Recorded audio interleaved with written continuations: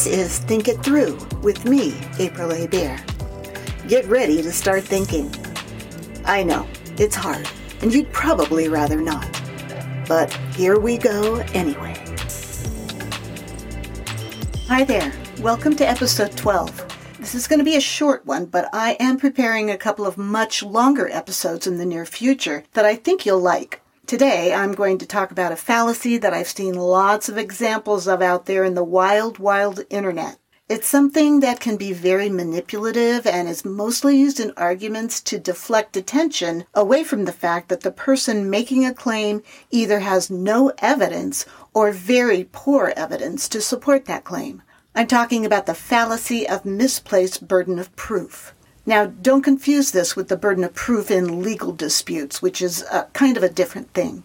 I'm referring to which party holds the burden of providing evidence in the realm of public and interpersonal discourse. So, let's look at the misplaced burden of proof.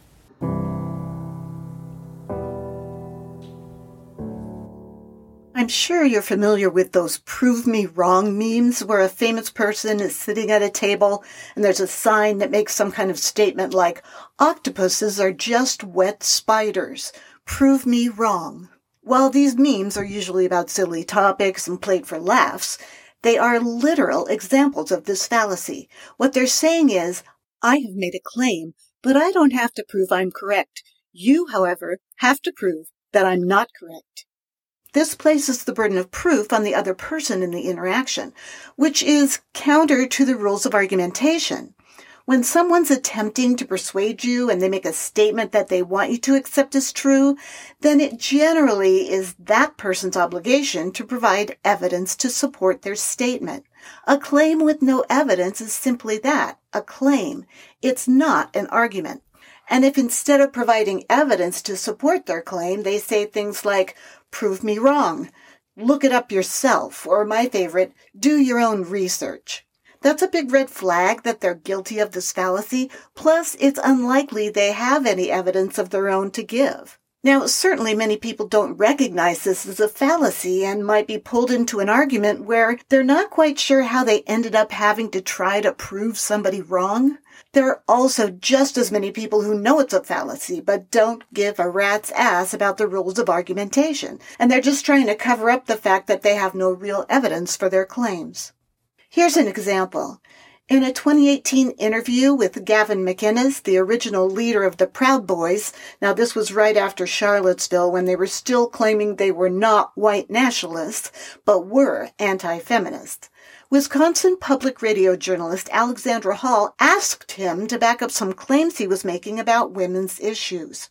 He had said to her, and I quote, "Women are inventing problems and lying in order to create a world where feminists are needed. Like saying 1 in 4 women will be sexually assaulted or raped in college, or saying that women earn less than men and there's a wage gap. Just blatant lies to justify their existence." End quote. So, when he made that claim, she naturally asked how he knew that those statistics were, as he put it, blatant lies.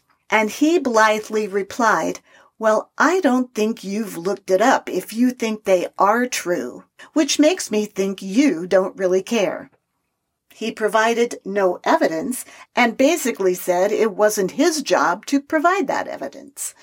And he also said that she really didn't care about the truth because if she did, she should have looked it up for herself at some point in the past, which makes no sense. I mean, how would she know what she should have looked up before he even made the statement? Yeah, this guy's a piece of work, and it's very likely he had absolutely no evidence to show that those statistics were lies. That's just the kind of BS he spews on a regular basis. The journalist even tried to call him out on it, but he doubled down, continuing to commit this and other fallacies and making outrageous and sexist statements during the entire interview.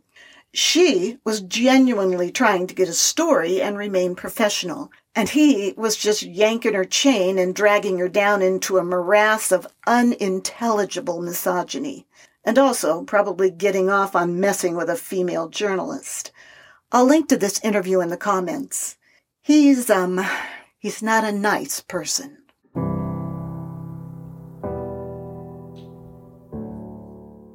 So let's talk about exactly when someone has the burden of proof in an argument. Itamar Schatz, a PhD candidate at Cambridge University, runs the website Effectivology. In his article, The Burden of Proof, Why People Must Properly Support Their Arguments, he explains it this way. Generally, a person who makes any statements that they expect others to believe should have sufficient evidence to support those claims, which means that over the course of a discussion, the burden of proof can shift from one person to the other. He says the burden of proof is somewhat different depending on the statement. The first kind of statement is an assertion. This is a statement that you are certain is true, and you want it to be accepted as a fact by the other party in the discussion. You definitely have the burden of proof in this instance, and if you can't provide evidence, you should retract your statement. In the public radio interview with Gavin McInnes, he was asserting that the statistics that he was referring to were lies, and he wanted that assertion to be believed. So he had the burden of proof even though he refused to provide evidence or retract his statement. He was totally in the wrong, not that it mattered to him. But there are other statements that people throw out in discussions that may not have the same burden as an assertion. Those statements are either presumptions or assumptions. A presumption is a statement that you make in which you suppose that something is the case based on its probability. You may not be 100% sure, but you think that what you're claiming is likely to be true. An assumption is a statement that doesn't really have any evidence. It's just something you take for granted, and you assume that others might do as well.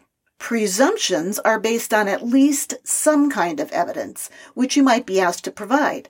Let's say you're having a conversation with someone regarding the whereabouts of your friend who was supposed to meet the two of you for drinks, but hasn't shown up yet. You could presume that maybe your friend was late getting out of work, and the other person might just accept that statement or say, "Are you sure?" You might have to admit you're not sure, but it seems likely because your friend's been late before, and it's usually because she got out of work late. Assumptions, on the other hand, aren't usually based on any solid evidence at all. You simply take it for granted. A lot of our opinions rise from assumptions. So if you've always thought, for instance, that women naturally make better parents than men, you may not have based that assumption on any evidence except your own experience and feelings.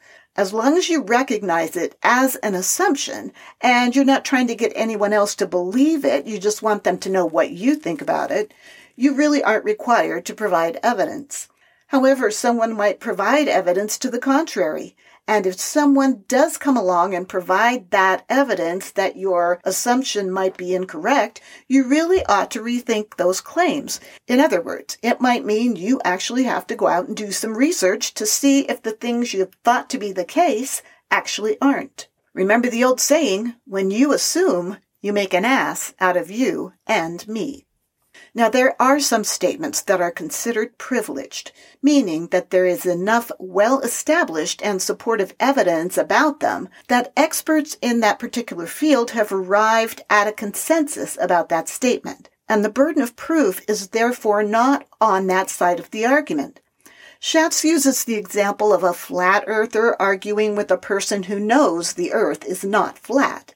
Because the consensus among the vast majority of scientists and lay people for that matter is that the earth is a sphere, the burden of proof does not lie with the person who agrees with the prevailing science. Instead, it lies with the person who believes the earth is flat, and they have to have compelling and undeniable evidence that cannot be refuted or explained away by the experts. As Carl Sagan said, extraordinary claims require extraordinary evidence. That means when someone makes a claim that seems unlikely based on current evidence, that person is held to the higher standard of proof. So when you tell your flat earth believing friend, "Dude, it's not flat," and he says, "Oh yeah? How do you know?" You don't have the burden of proof here. You have many years of science on your side, and it's not your job to explain it to your friend, as there is an abundance of easily accessible information to do the job for you. And since you're probably not an expert in the field of planetary science, you don't have to prove it to him. He'll probably refer you to a couple of YouTube videos to prove his point, and in return, you can refer him to the nearest university where he can take a course in astronomy and find someone who can explain to him why those videos are full of crap.